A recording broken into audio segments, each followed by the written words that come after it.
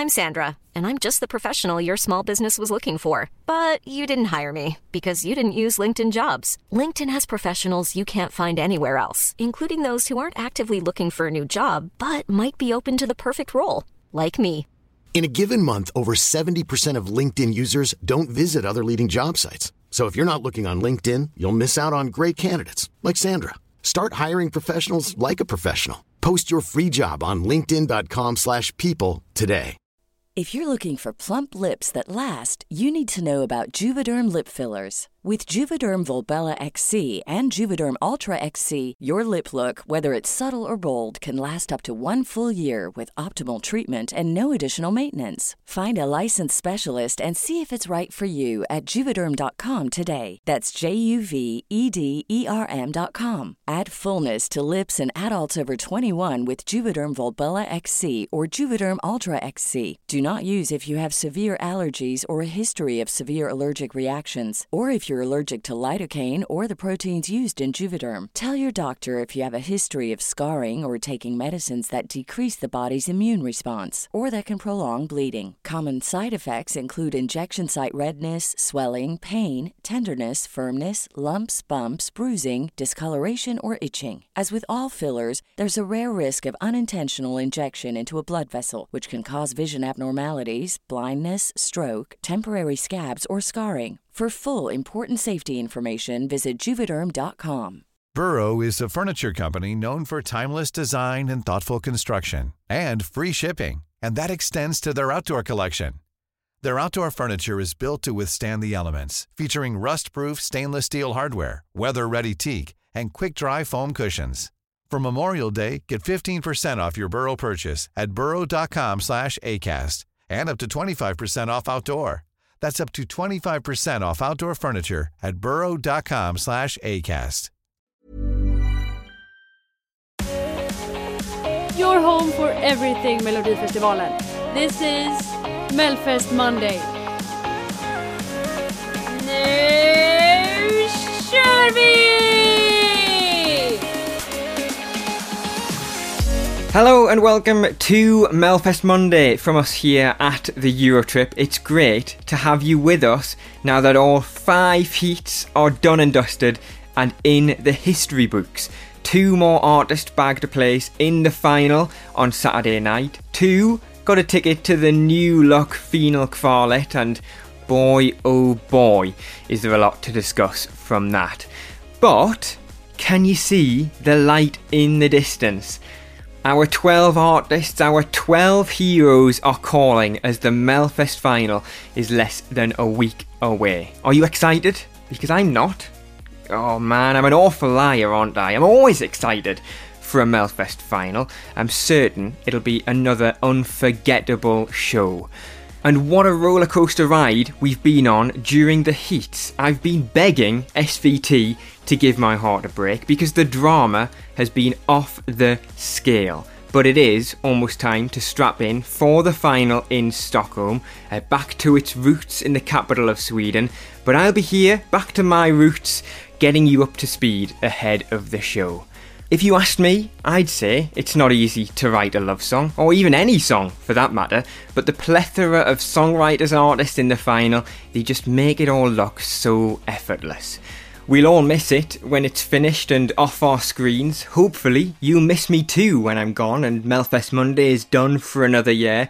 But as always, I'm happy that you found me, and I hope you'll be tuned in for the next 60 minutes or so.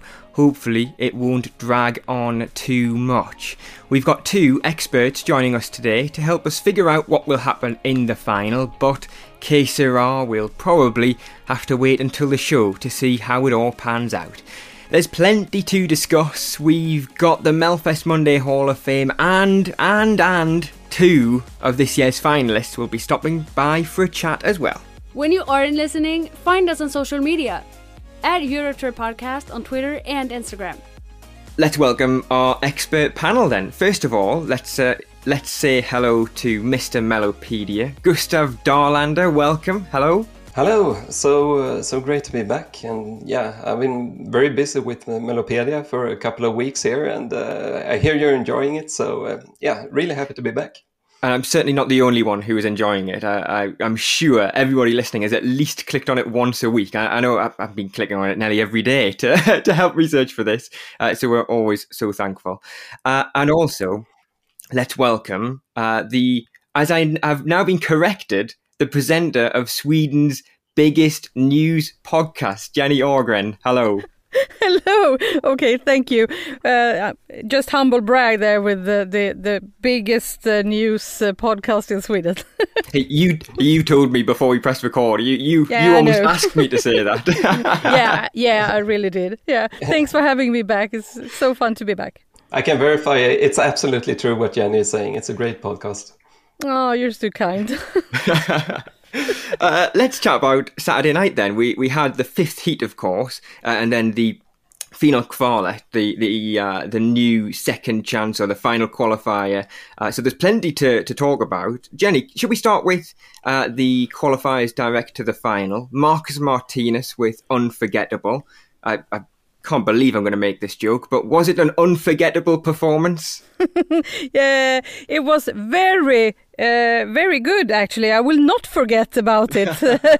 It was what we really thought would happen. So it was no surprise that Marcus and Martinus really won and caught all of the audience's attention and the votes from the audience. It was a very strong way to open the show, wasn't it? You know, that staging, that huge prop that they brought on, it felt like they were in a nightclub on that stage, didn't it? It really did. And in the beginning of the rehearsals on Thursday, I thought, how will this look on TV, and will the audience in the arena even feel that they are in the same room? But I think they open up a lot more, and so they had contact with the public.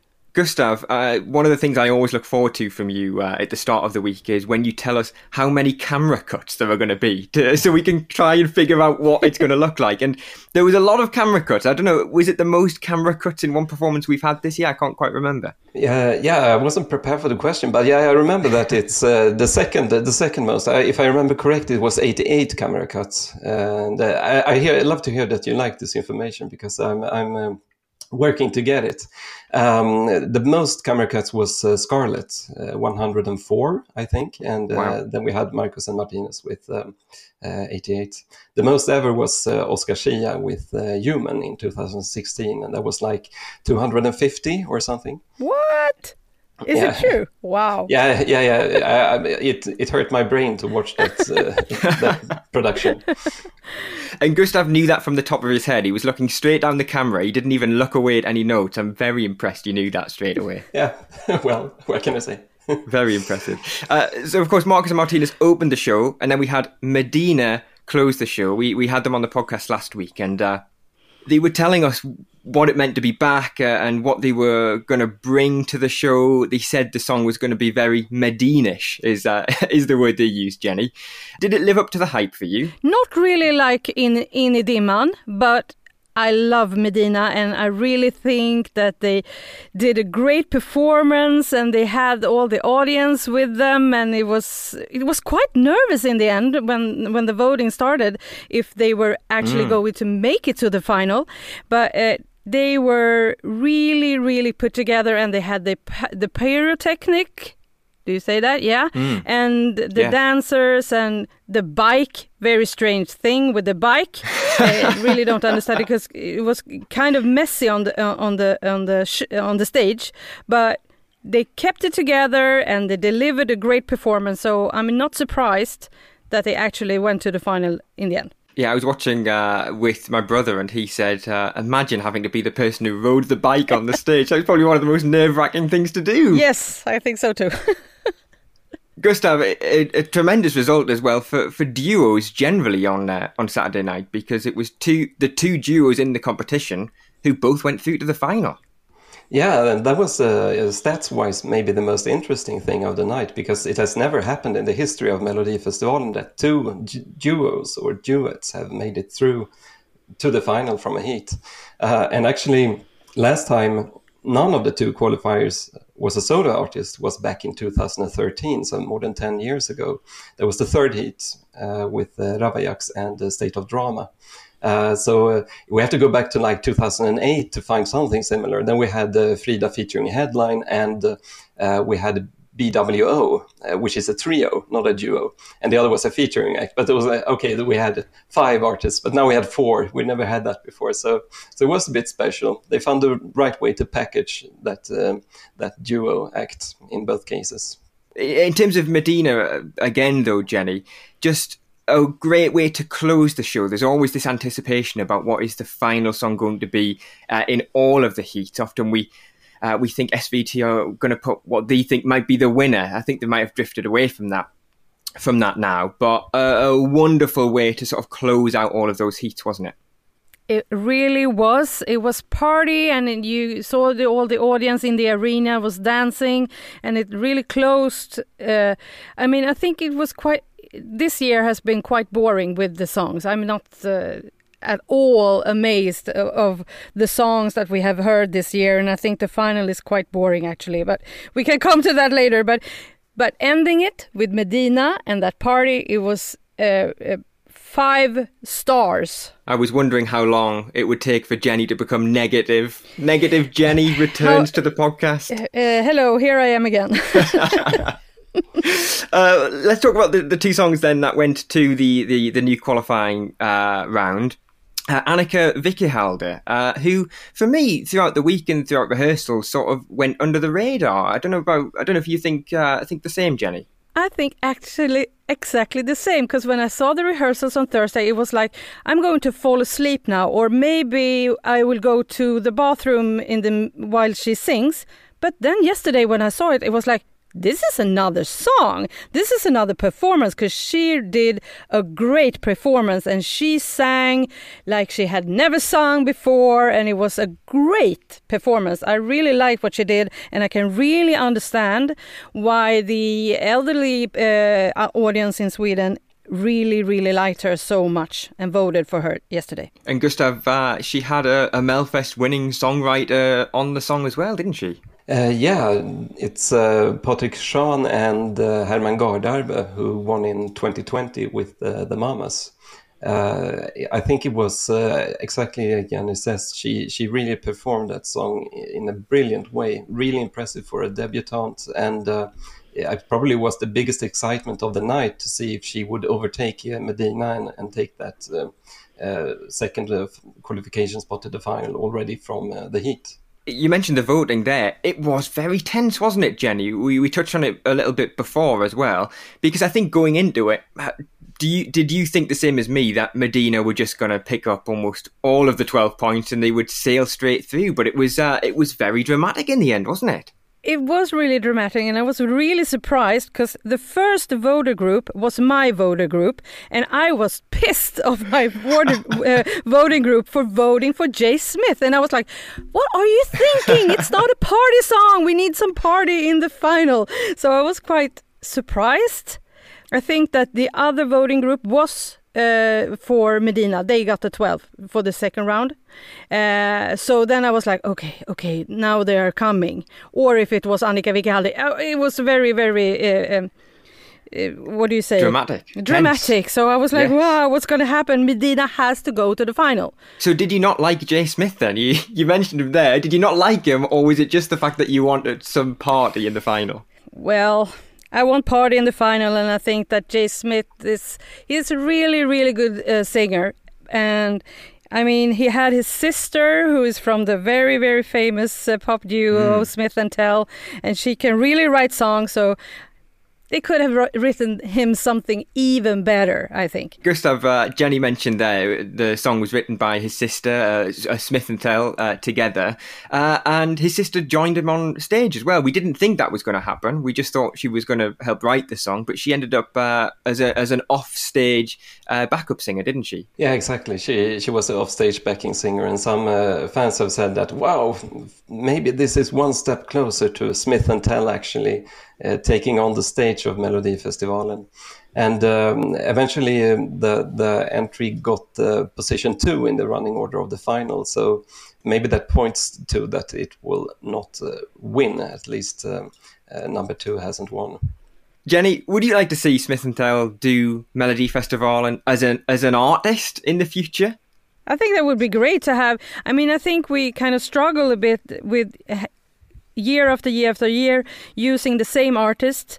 Now this year we have more debutantes than we have ever had in a very, very long time. But I think that the returning artists are the ones that we've been seen before. Lisa Ajax, Liamo, Dotter, Danny Saucedo and so on. So I think that we should really have to work, as SVT really, really needs to work to get some of the other big artists in Sweden to try to get them into the competition, because that's what we saw now with the Fröken Snusk, how popular she has been, and with her hit song is number 1 in Sweden. And so that has been kind of great for Melodifestivalen to have a completely different artist than we have seen before. So I think that if Smith & Tell would show up, it would be great. And Gustav, what Jenny was mentioning there about debutantes and their success this year, I think we've only had one who got a place direct to the final, haven't we, throughout the heats? Yeah, let me Sorry, see. I keep putting you on the spot, Yeah. Gustav. Forgive me. You keep asking me spontaneous questions.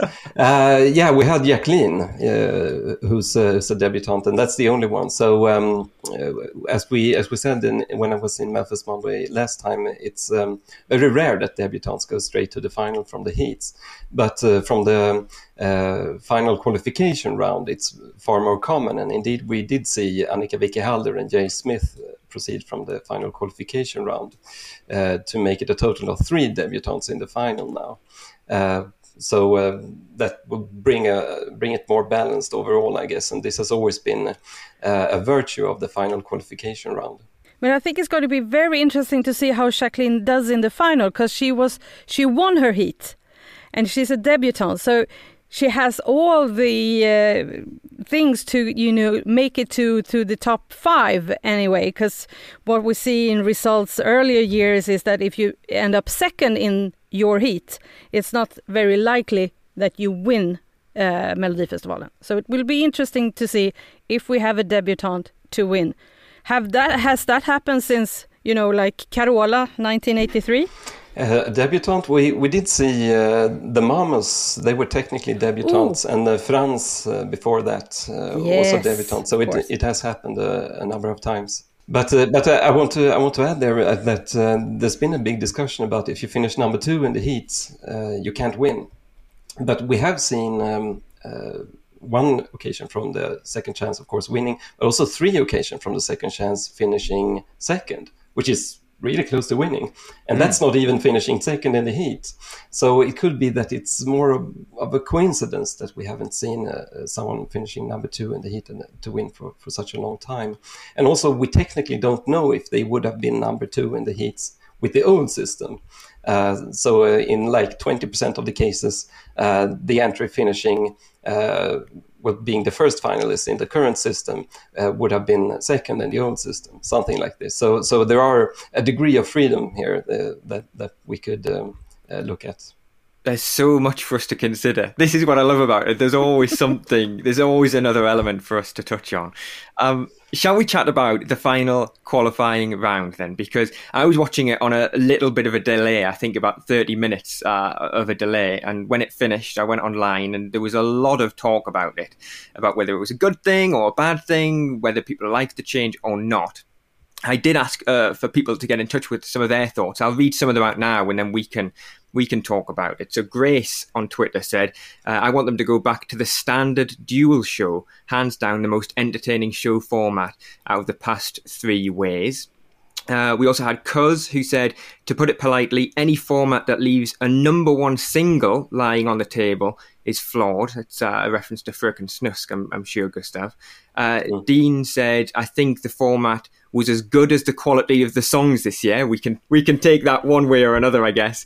But then Bruce He got in touch and said, I liked it. Andra Johansson and the semi-final always felt like a filler week. This runoff was decent. I doubt people would be complaining as much, if at all, if their favourites made it through. So some different kind of thoughts there. Jenny, did it work? No, it really didn't. It was really exciting because it was very dramatic and everything. But I think it was kind of unjust and unfair to the all of the songs that has qualified in the other 4 weeks. If you hadn't watched Melodifestivalen through these 4 weeks, and this is the first time you put on Melodifestivalen this year, and you see 40 seconds of every song, except for the 2 that actually competed in Heat 5, then it's very, very different to see a song in 40 seconds and get your own opinion, and also had the time to vote for it, and also in comparison to see those Jay Smith and Annika Wickehalder live, once live and then 2 snabbrepriser, short the recap, recap. So it was kind of unjust, and I think that is going to be a very big critic for SVT to handle this week, and to think about how they are going to do it next year. Gustav, obviously we've mentioned you do work for SVT, and you're not here necessarily to defend the decision or anything like that, but it's good to have you here to try and add some context to it, because the way they've done it this year is obviously very different to what we've seen in the past, because it was not a standalone show. Yeah, exactly. To make it part of a week with new songs is something that has been felt to be very important from SVT's perspective, because to get a lot of viewers to go to the show, you need new songs or the final. This has been the analysis, and you have really seen the viewing figures drop like 25% or something for this second chance week, or final round of qualifications week. So the problem here is, does this format with new songs that go straight to the final qualification round mean that these songs have a big upside? And this has always been a big discussion during this year's Melodifestivalen in the media. So potentially you could think that this could be a running order on steroids. The running order is important in the baseline scenario in any song contest. And here you have a running order where you have like the other songs were weeks before, and now you have 2 songs that you just heard. It could potentially be a running order on steroids, but this has to be something for the internal analysis. The project manager of Melodifestivalen, Anders Wistbacka, said that actually Annika Wickehalder and Jay Smith had a huge amount of votes on the night compared to the entries ending at number 3 and number 4 the other weeks. So it could be that they would have advanced anyway. I think it boils down to, it seems that Annika Wickehalder certainly would have advanced, because she really made a strong impression. So it boils down to Jay Smith versus Fröken Snusk, I suppose, for that last spot. And I think what made it really dramatic was the fact that in the end, that Jay Smith and Fröken Snusk both got the same amount of points in that second round of voting. I guess it mightn't have been as dramatic if that hadn't have happened, Gustav. Yeah, and since they got the same amount of points, the number of exact votes that they got on the Saturday night was the tiebreaker rule, as it usually is in Melodifestivalen. SVT said that this will be something that they will analyze very closely. Yeah, I guess they can't make that decision overnight, it's fair to say. Jenny, do you think whoever would have been in Heat 5 and got a place in the final qualifying round, do you think they would have gotten through? Whoever would have got through that Heat 5? It's impossible to say, but really I think it's a favor to be in Heat 5 and at the same time be in this new finalkvalet. So I really think so. I think they had an advantage of being in the Heat number 5, actually. And we've talked about Fröken Snusk quite a lot, because she's really popular, especially online, especially for younger audiences. for SVT, I guess they might feel like they've kind of lost out by not having her in the final, Jenny, because she would bring in a huge portion of an audience, wouldn't she? She really would, and as I discussed with my colleague Toby Ek earlier today, we said that SVT is really getting to be an older show. It's an older channel for older people to watch. It's like 60 plus that's watching. So they need to capture and the younger audiences. So they need the younger kids from 10 to 30 to watch their show. And with Fröken Snusk out of the game, who are they going to vote for here? Also, I mean...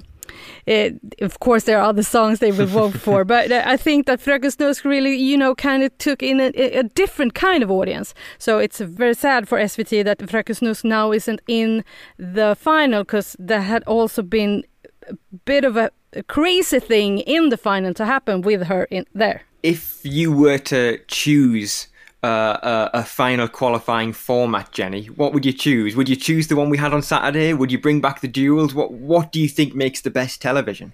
No, or would you get rid of it entirely?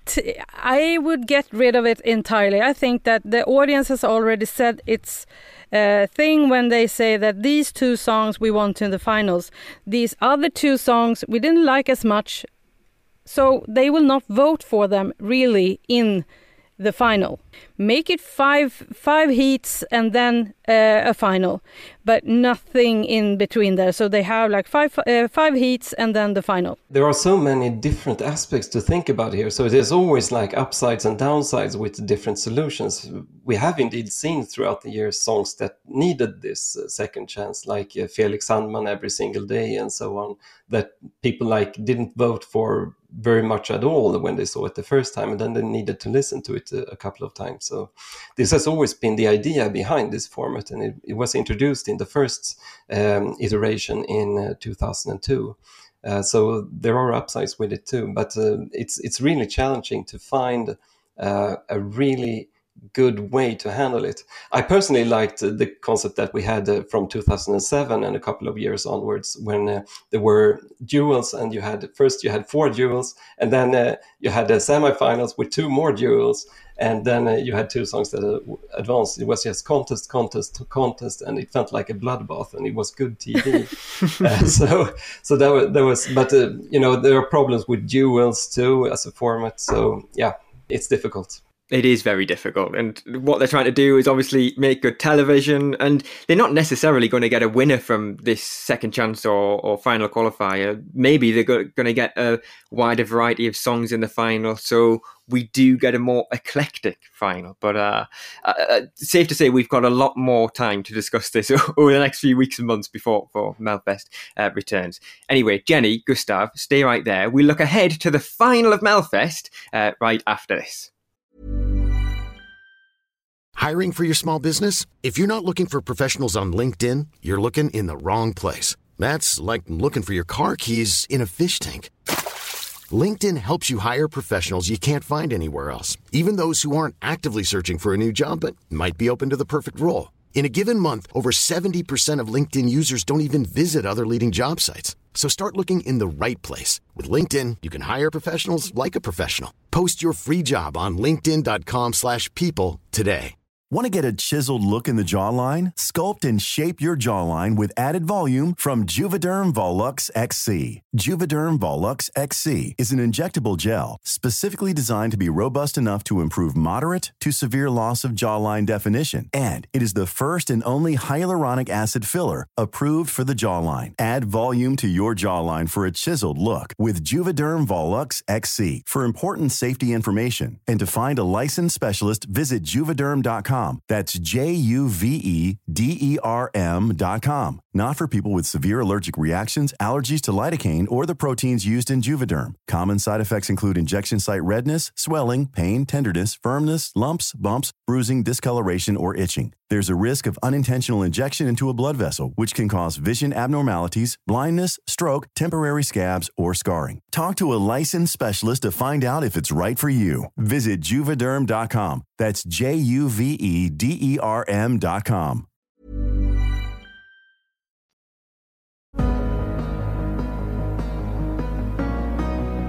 home for everything Melodifestivalen. This is Melfest Monday. Welcome back to Melfest Monday from us here at the Eurotrip. We love it when you get in touch. We are at Eurotrip Podcast on Twitter, Instagram, TikTok and Threads. You can email us hello@eurotrippodcast.com, and you can also drop us a message if you head over to Buy Me a Coffee. That's what Andy did when he bought us 3 coffees. Andy said, "Great listening as always. Melfest Monday always helps me with my Monday car trips to work." Well, thanks, Andy. You can do the same by heading to buymeacoffee.com. We'd be ever so grateful. Now then, time for the Melfest Monday Hall of Fame. Last week, Rob and I were looking to find Sweden's best third place at the Eurovision Song Contest, pitting winners against each other. I think we may have done in the past, and Sweden have only come second once in their history, hence why we chose third place. I chose Erik Sade's Popular from 2011, and Rob chose Den Wilder's One More Time from 1996. And for the second week in a row, I only went and won, didn't I? Thanks to 55% of you choosing Erik Sade when we put it to a poll on Twitter. Now we have one final category on this series, and it is a biggie. It might even cause an international crisis when you find out what it is, because we are looking for Lorene's best Eurovision song. It's probably a conversation you've had amongst some of your fellow Melfest and Eurovision friends over the last 12 months or so. It is a difficult choice, isn't it? Let's see which corner Rob is in. Hello James, hello everyone. It is, of course, as James has already said, the last Melfest Monday Hall of Fame of the year. Best Loreen songs at Eurovision. Yes, Tattoo's good. Yes, it's great. Yes, it's probably one of the best winners ever. But is it as iconic as Loreen's first win at Eurovision? Let's go to Baku, let's go to Azerbaijan in 2012. We all know where we were. We can all remember the first time we heard that song and saw it on the Eurovision stage. So my submission for best Loreen song at Eurovision has got to be Euphoria. James, thank you for a brilliant series of Melfest Monday. I know we've still got the grand final reaction episode to come next week, but it's been a pleasure listening along this year, so thank you very much. Just a shame you're going to lose the Hall of Fame.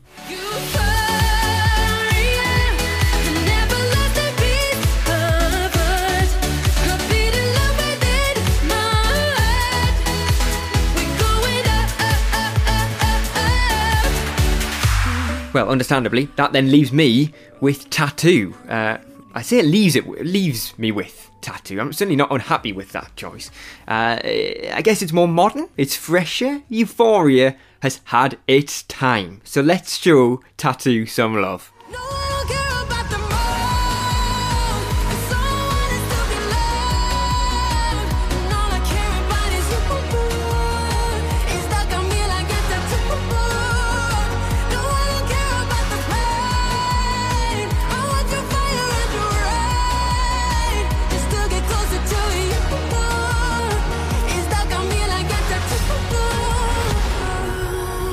It's over to you now, Euphoria or Tattoo. Head over to our Twitter, at Eurotrip Podcast. There will be a poll that will go live at some point on Monday, and it'll be live all week for you to cast your vote. Your home for everything Melodifestivalen. This is Melfest Monday. Let's focus on the final now then. Gustav and Jenny will be back with us very shortly, but why don't we chat to 2 of the finalists? In a moment, we'll welcome Adam, the frontman of Smash Into Pieces, back onto the podcast. But first, it is a huge welcome to Maria Sir, making her first appearance on Melfest Monday. She debuted last year, less than 12 months after she was forced to leave her home country of Ukraine. She performed Never Give Up and finished 9th in the final. This year, though, she's back with a song that she says is much more of her own style. She took part in Heat number 2 a few weeks ago with When I'm Gone, and it went direct to the final. This is what happened when Rob sat down with Maria a couple of days ago. Maria, welcome to Melfest Monday. Thank you so much. Maria, you are in the Melfest final for the second year in a row. How are you feeling? I'm feeling great. I'm feeling great. I'm feeling awesome. I'm feeling good. I'm feeling great because this year I'm having a song that I feel like more my song. So I'm feeling great. How enjoyable is it to perform your entry this year? Because it looks like you're having an incredible time on the stage. The staging as well is amazing. The performance is so like eye-catching and striking. So how much fun are you having out there? Because as you said, it feels more like your song this year than last year, of course. Yeah, I think you said, I think people can see that because on stage I'm really enjoying, even though the performance really intense. Like it's so much to do on stage and so much things to think about. Like it's dancing, it's a singing, it's like cameras, it's feelings, it's so much things to think about. But I really love that, and I mean this is just my environment, I feel like, and I'm really just before I go on stage, like in my detailing, in my competition, I was just let it go, everything, and just enjoy on stage. Like now this is your time. I can do just only my best on stage. I can give my all. I can do my best. I can't influence to results, So like my mission is to do a great performance, and for me it's very important that people will love that and people can feel something. You must be so pleased with the reaction that you've had after your heat as well. You have had fans, not just in Sweden, but fans around the world saying, Marissa has to go to Eurovision. She has to represent Sweden this year. Like that must be so nice as an artist to, finish performing, you're through, and then you go on social media and you see all this support as well. Yes, like I'm so grateful that people really like it, and it means then that I'm doing like I'm on the right way, and it feels like so blessed that people loves it, and that I get so much support. Like I'm so happy and so grateful, and like yeah, we'll see, but if I made people love it, and if I made people to feel something, so then this is already great, and it's something that's important and something that makes sense of it, You mentioned it a little bit earlier on, but how much have you learnt from obviously competing in Mello last year? How much do you feel like you have come on as an artist? Do you feel like your ideas are heard a bit more? Like how much have you learnt from obviously this being your second year? I feel like I grown up so much, like just in 1 year. I don't know if it's because of that or it's just in general because of Sweden and me being here as an artist in this industry and learning so much every day. But I feel like I've grown up, and this thing that I learned last year, it's to really enjoy the moment, and just to just have this nice feeling after. Because usually, like it's personally with me, I don't know, but personally with me, when I'm thinking so much about result and like, about that, it's not good for me. Like I'm focused on something not that right to be focused for me. Like it's better to focus on the performance and to just, do my best and give my all. And then like, results not in my hands. You're probably not going to be able to tell me, but are there any changes to the performance for the grand final? But I mean, I can tell that because we're very happy with the performance and with the staging, and there's not going to be so much big changes in the final. I had an idea, to be honest. I had an idea. I wanted to bring this idea to the final, but unfortunately, we're not allowed to do this. Can you tell us what the idea was? Yeah, I wanted to do a dance break. Oh, what, like a Chanel at Eurovision, that kind of thing? Yeah, kind of, yeah. But that's not happening. Unfortunately, it's not happening because like we're not allowed because of the rules, and we're not allowed to change like the timing of the song. Maybe you'll get to do the dance break when you perform it after Mello. Maybe at another time. Last question from me. How much would it mean to you to represent your new adopted nation, of course, of Sweden at Eurovision? Well, it would be such an honor, and it would be such an amazing moment in my life. But I also think that it would be an amazing moment for both my favorite countries as in Ukraine and Sweden, because I mean, it would be historical because I would represent Sweden, still being my identification like as an Ukrainian, but as right now, it would be show so much connections between these two countries, I think, and it would show so much like supporting from Sweden. For me, I see this in this kind of perspective.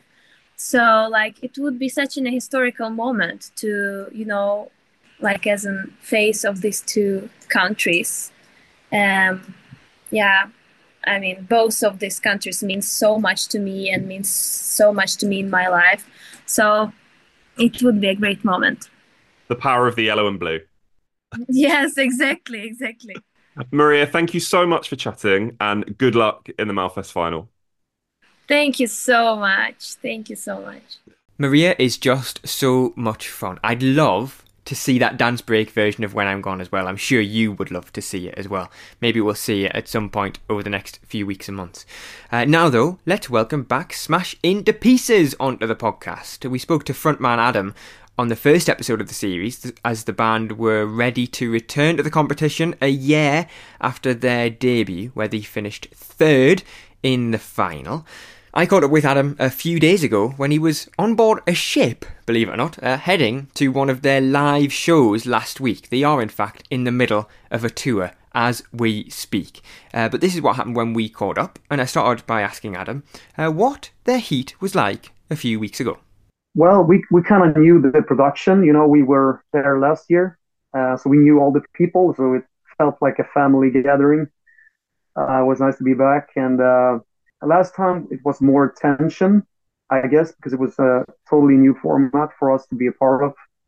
This time we kind of knew how things were going to go, and as I said, we knew all the production people, and so the aim for this time was more like to have fun. And did you have fun? Yeah, I had really much fun, and also my family was with me. They were sitting kind of in the front row. And so I did a little, hand gesture. So yeah, felt good. What was the moment like when you were announced as that first qualifier? Because that must be the moment where you think, phew, we've done it, we've done our job. What is that moment like when Karina shouts out, "Smash Into Pieces"? Like last time, I was prepared for someone else's name to be called out. So, and you can actually see that if you go back and watch the SVT, the footage of it, yeah, the footage, you can actually see me being really like, there's a lot of question marks in my reaction. So I was honestly, I thought that Adam was going to win, Adam Woods. And I loved what they've done this year, where you perform your song again, but you get to perform it in and amongst the crowd. That must have been a cool moment to be like right there with the crowd rather than right up on the stage. Yeah, the funny thing was I wasn't really prepared for that. Did you not know you had to do that? They talked about it, right? But they didn't really rehearse the thing with us first. So I remember I got the microphone in my ear system, and they were like, "Follow that camera," and I was like, well, where is the camera? So I was kind of lost there, but it turned out fine. I actually think that performance was even better because it felt really much like more connected. You've done a very good job as a band, as Smash Into Pieces, because I don't know if you know this, you are the first band in Melfest history to go to the final twice for 20 years. A band hasn't done that since 2003, believe it or not. That must be a good, a satisfying thing to know now. Well, it's kind of cool to set records, I guess. But do you know which act it was 20 years ago? It was the band Barbados. Oh, really? Yeah. Magnus Carlsson. Yes. I didn't know that. You can go and tell the rest of the band now, and they can be as amazed as you are. So give us an idea about what happens between now and the final then. Have you been making any changes to that live performance, or is it literally just going to be copy and paste from what we saw in that first show? Well, we have some changes because afterwards we understood that people really didn't understand that APOC was with us during the show. So we want to bring him in more into the final. And but we have quite few changes. And as always, we're aiming for, to develop and change, adapt, and try to, I guess, polish a little bit on everything we do. So yeah, there's going to be a few changes. I don't know if you've caught up with any of the other shows. I don't know if you've seen any of the other performances from anybody else who's going to be in the final. But now you know who else is in there. Have you sort of set yourself a level of what you want to achieve in the final? We always want to showcase what Smash Into Pieces are. And in my world, we have already won because of that statement you made about us being the first band to make it into the finals twice. We're always competing with ourselves. We're not competing with anyone else. And I think that's the most constructive way you can kind of live your life. I mean, we're always working really hard, but we're not really, because we've done this for 16 years, we didn't have anything in the start of our career, and we worked so hard for everything, and we've gone through everything together as a band, and here we are. So let's do a good showcase, and if people like it, they like it.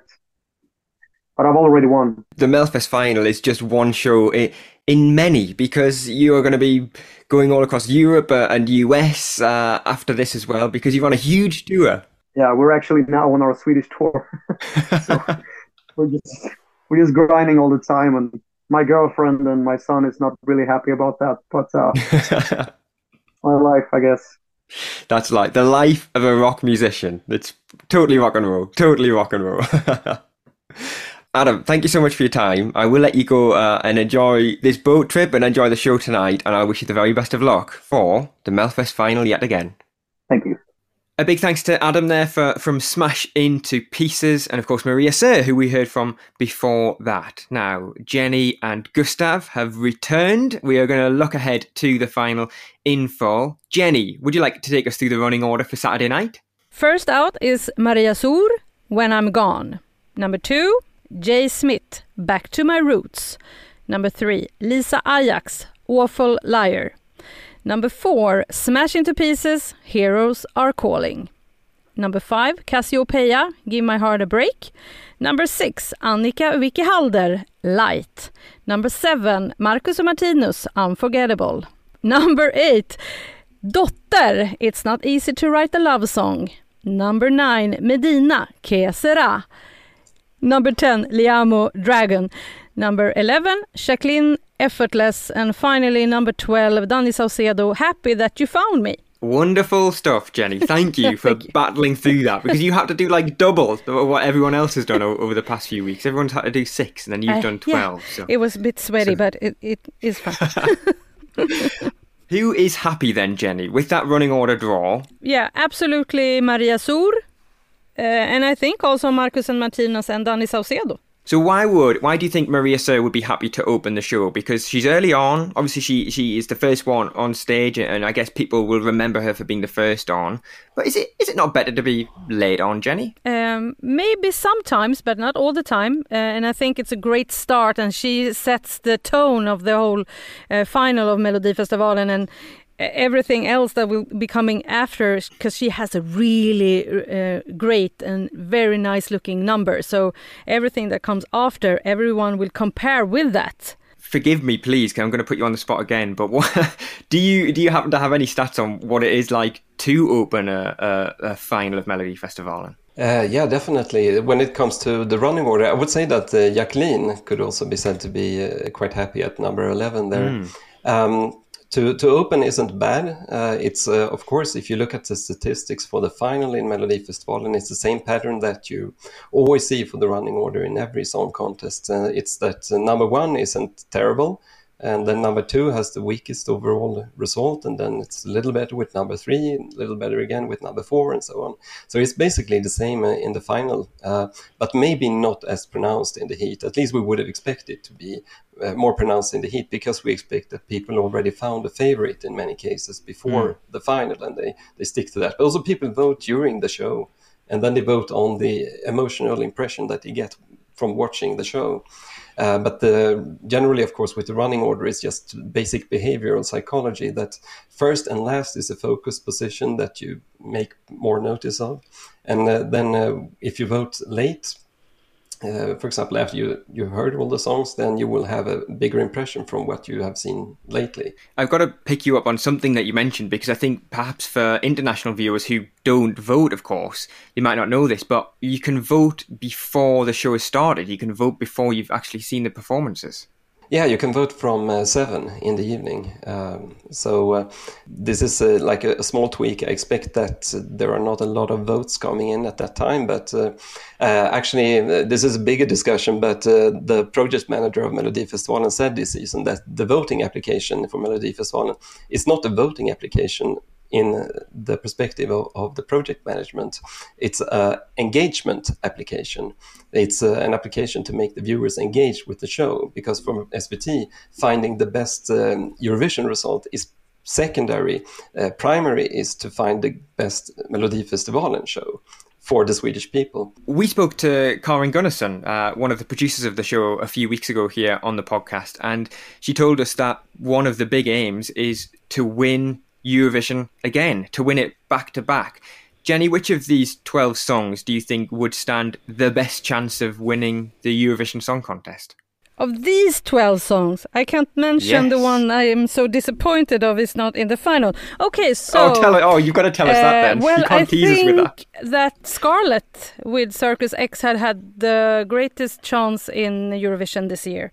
Because that is a kind of a performance and song that people in Eurovision like. So I think that, but now I think maybe Medina could, we could try to send something that's completely different than we usually send, because we always send the nicest looking best song. We're obsessed with that. We can never send something crazy, which like like Norway or Finland has done some years. We never do that, and it's quite boring. It could be this year we should do it, because I don't think we have the possibility to win Eurovision this year. And it would be in Swedish. And Gustav, when did that last happen? In Swedish was 1998. Finland sang in Swedish in 2012, but Sweden last sang in Swedish in 98, when it was the last year before the language was let free in Eurovision. So there are a lot of statistics about songs in Swedish in the Melodifestivalen final, if you're interested. Absolutely, Gustav, because we've just got the one, right? We have 1 out of 12, which is Medina, and they mix in some French and Spanish there too. So that's the only Swedish language song, and this is actually the lowest that we have ever had, tied with a couple of other years, actually with 2019 and 2020. It means that we had a conversion from the heats of Swedish language songs from 33% to 8%. We had 10 Swedish language songs out of 30, and now we just have 1 out of 12. So that goes from 33 to 8%. If you look at the statistics here, there is a shift that happened sometime during the noughties, where we had a transition from Schlager to pop music. Last time when we had a majority of songs in Swedish in the Melodifestivalen final was in 2005. So English was allowed in the contest from 2002. So after a couple of years, it started to shift. And you can see really clearly that we had 7 songs in Swedish out of 10 in 2004, and it like kind of drops kind of quickly. We had 3 in 2008, and then it was suddenly 2 out of 10. That's 20%.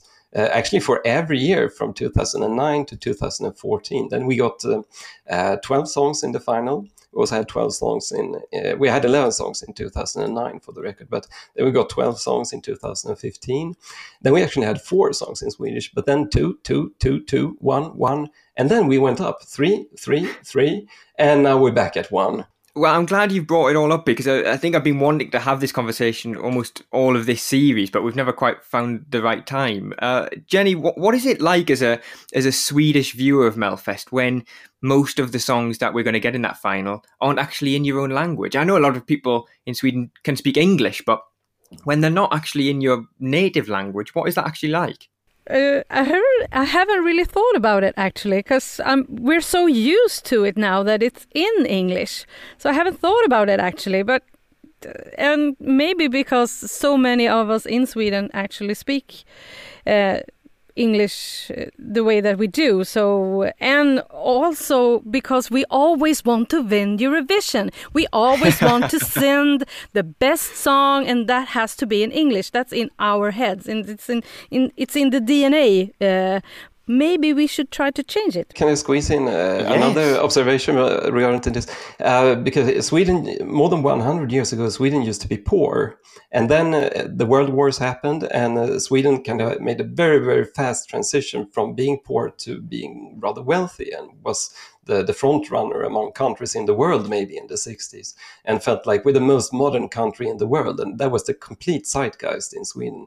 And I think it's related to this that we are still very trend sensitive. We are looking to the future, not to our history. And we are looking at like which is the cultural superpower in the world setting the trends, the United States. They are talking English. We are singing in English in our pop music. It has something like this, could explain a part of this. It's fascinating. I feel like somebody needs to write a paper about this, like a PhD about Swedish culture and Swedish language. Jenny, you wanted to jump in, I think. I just think also that we sung in Swedish in the Eurovision for so long, for so many years. That's why we finally can sing in English, and finally the other people in Europe can understand what we are saying. So maybe that's also one explanation to why we like to have our songs in English. Let's get back to the final at least anyway. I know that was a great chat, but we have to talk about the final more, don't we? Marcus Martinus then. They do appear, Jenny, to be the out-and-out favourites at the moment, don't they? Yes, they do. And how fun and how nice wouldn't it be if Sweden actually voted for Norway in the Swedish Melodifestivalen? I would love it, and it would be so great to send Marcus and Martinus. Yeah, they were the best fully foreign act ever last year, tied with Arja Saijonmaa in 1987. So if they win, they will be the best fully foreign act ever in Melodifestivalen history. You know, the times are changing, and probably the time is ripe. It could happen. If you look at the odds, they are massive, absolutely massive frontrunners to win this. It's like Loreen level odds at this point. And also it's kind of interesting because when Norway last hosted in 2010, they sent a song by Fredrik Kempe, the Swedish songwriter, My Heart Is Yours by Didrik Solli-Tangen. And if we would now send a Norwegian act with Swedish songwriters, though, it would be kind of the other way around, and kind of, thank you, we're paying back. It's a nice full circle moment, isn't it? It would be interesting, wouldn't it? Jenny, let's chat about Dani Saucedo, because he seemed to be one of the big talking points before the competition this year. We then saw him on stage, and I feel like we talked about this last week. We felt maybe a little bit underwhelmed by his performance a little bit. It didn't seem like a full Dani Saucedo performance like we're used to. No, I totally agree with you. I was quite disappointed both with the song and both with the performances, where the most exciting thing that happens is that the thing that falls down in the end.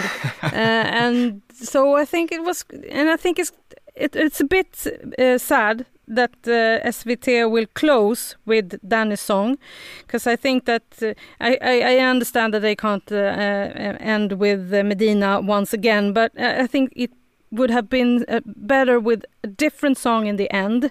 I mean, think people anyway kind of liked Danny's song and is going to vote for it, but I don't think he will win. What if he adds some dancers or some pyrotechnics? Do you think that would help at all, or is that just not even worth it? No, he's not going to be able to add something this late, will he, Gustav? No, it wouldn't be possible.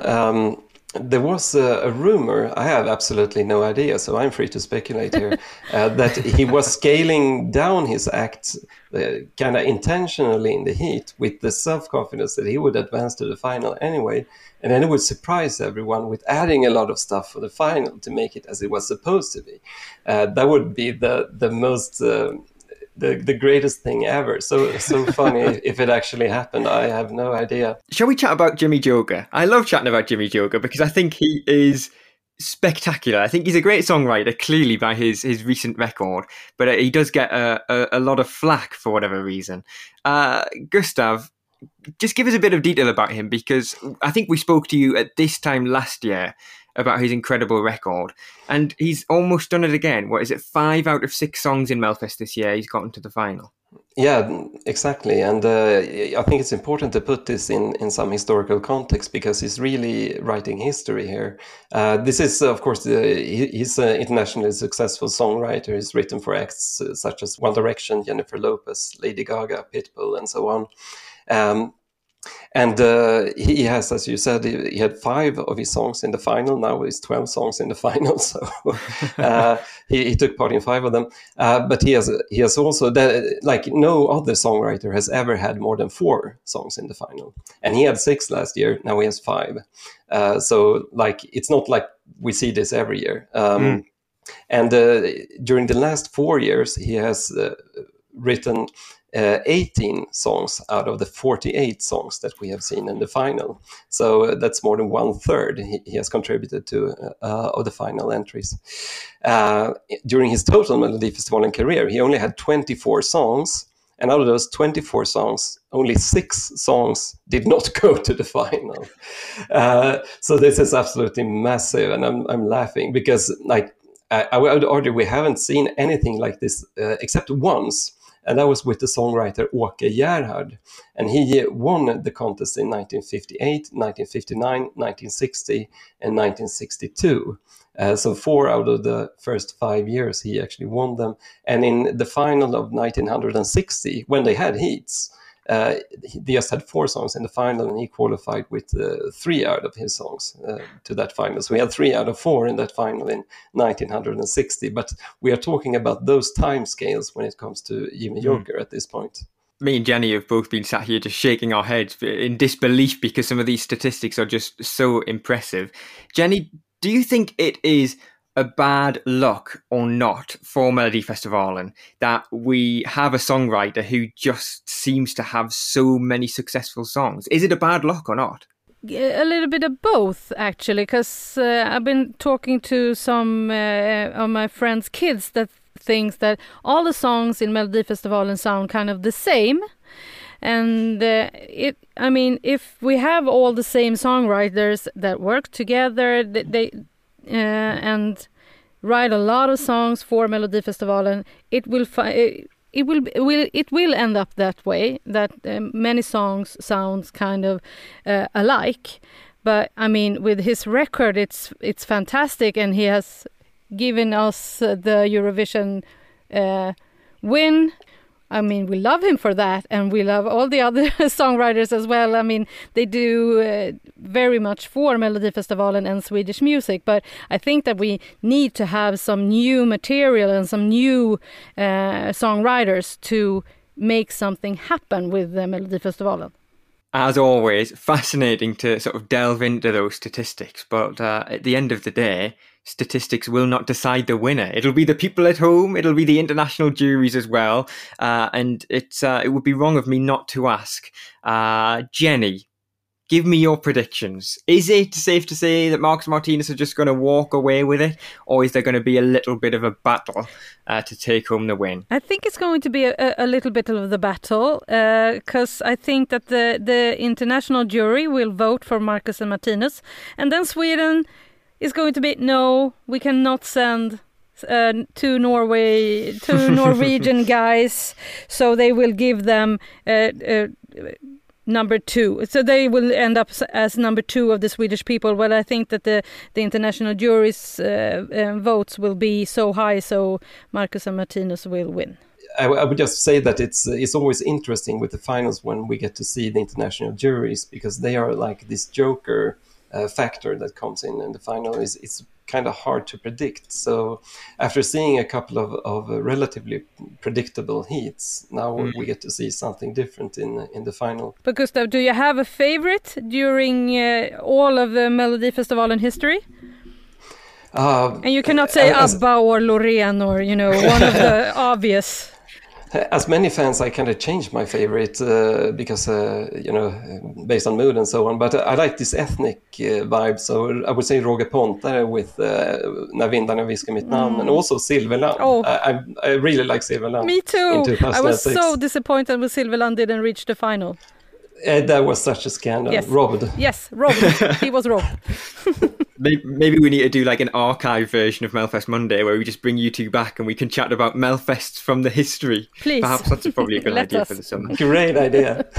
I've been meaning to do this all episode, and I've just remembered there. Gustav, I was meant to mention this the last time you were on, but Jenny, did you know this, that Gustav has a part to play in the word Melfest? Ooh, no, I didn't. Oh, yeah. Well, yeah, that was one of the things I've done throughout my career. I've been working with close to the show for 17 years, but this was back in the autumn of 2012 when we were going to decide on a hashtag for Melodifestivalen. And people were writing like Melodifestivalen 2011, and so on Twitter and everywhere. And this wasn't...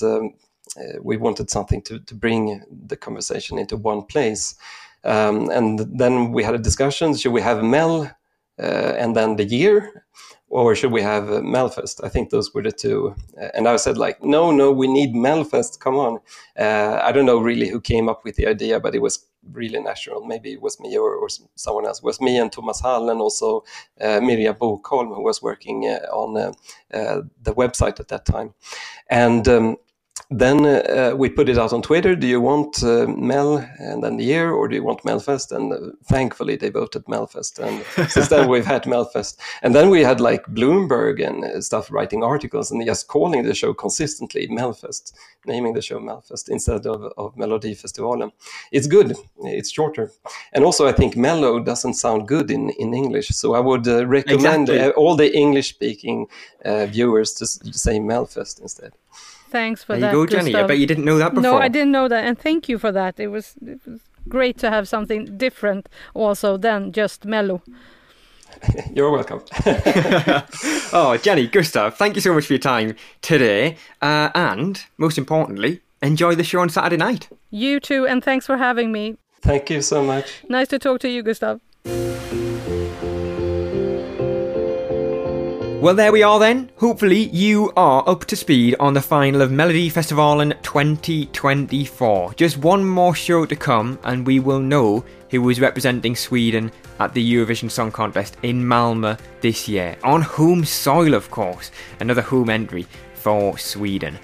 Who do you think is going to win? Is it a foregone conclusion for Marcus Martinus, or is somebody else going to come along and steal the crown? Do let us know. We'd love to hear from you. Do get in touch at Eurotrip Podcast across Twitter, Instagram, TikTok and Threads. You can email us as well, hello@eurotrippodcast.com. And don't forget, over on our Twitter as well, that poll to decide ultimately what is Lorene's best Eurovision song. It's a very difficult question to answer. I forgive you if you just have to close your eyes and press on one of them on the screen in front of you. But we will be back in a week's time for the final of Melfest Monday, the final episode of the series, where we will be debriefing and digesting everything from the final and deciding just how much of a chance Sweden has to win Eurovision for a record 8th time. As well, we'll be back on Wednesday for your regular episode of the Eurotrip, rounding up everything from the world of the Eurovision Song Contest. In the meantime, though, don't forget to subscribe, leave us a review, and rate us 5 stars. From me, James, it's goodbye.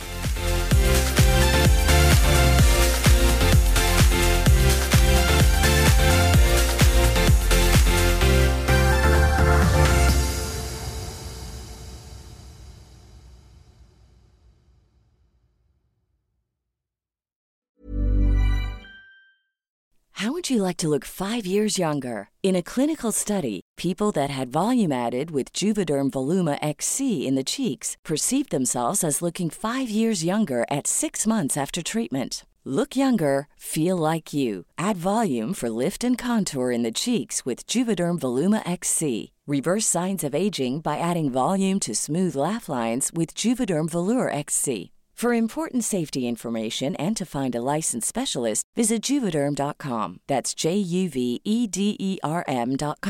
Not for people with severe allergic reactions, allergies to lidocaine, or the proteins used in Juvederm. Common side effects include injection site redness, swelling, pain, tenderness, firmness, lumps, bumps, bruising, discoloration, or itching. There's a risk of unintentional injection into a blood vessel, which can cause vision abnormalities, blindness, stroke, temporary scabs, or scarring. Talk to a licensed specialist to find out if it's right for you. Even when we're on a budget, we still deserve nice things. Quince is a place to scoop up stunning high-end goods for 50 to 80% less than similar brands. They have buttery soft cashmere sweaters starting at $50, luxurious Italian leather bags, and so much more. Plus, Quince only works with factories that use safe, ethical, and responsible manufacturing. Get the high-end goods you'll love without the high price tag with Quince. Go to quince.com/style for free shipping and 365-day returns.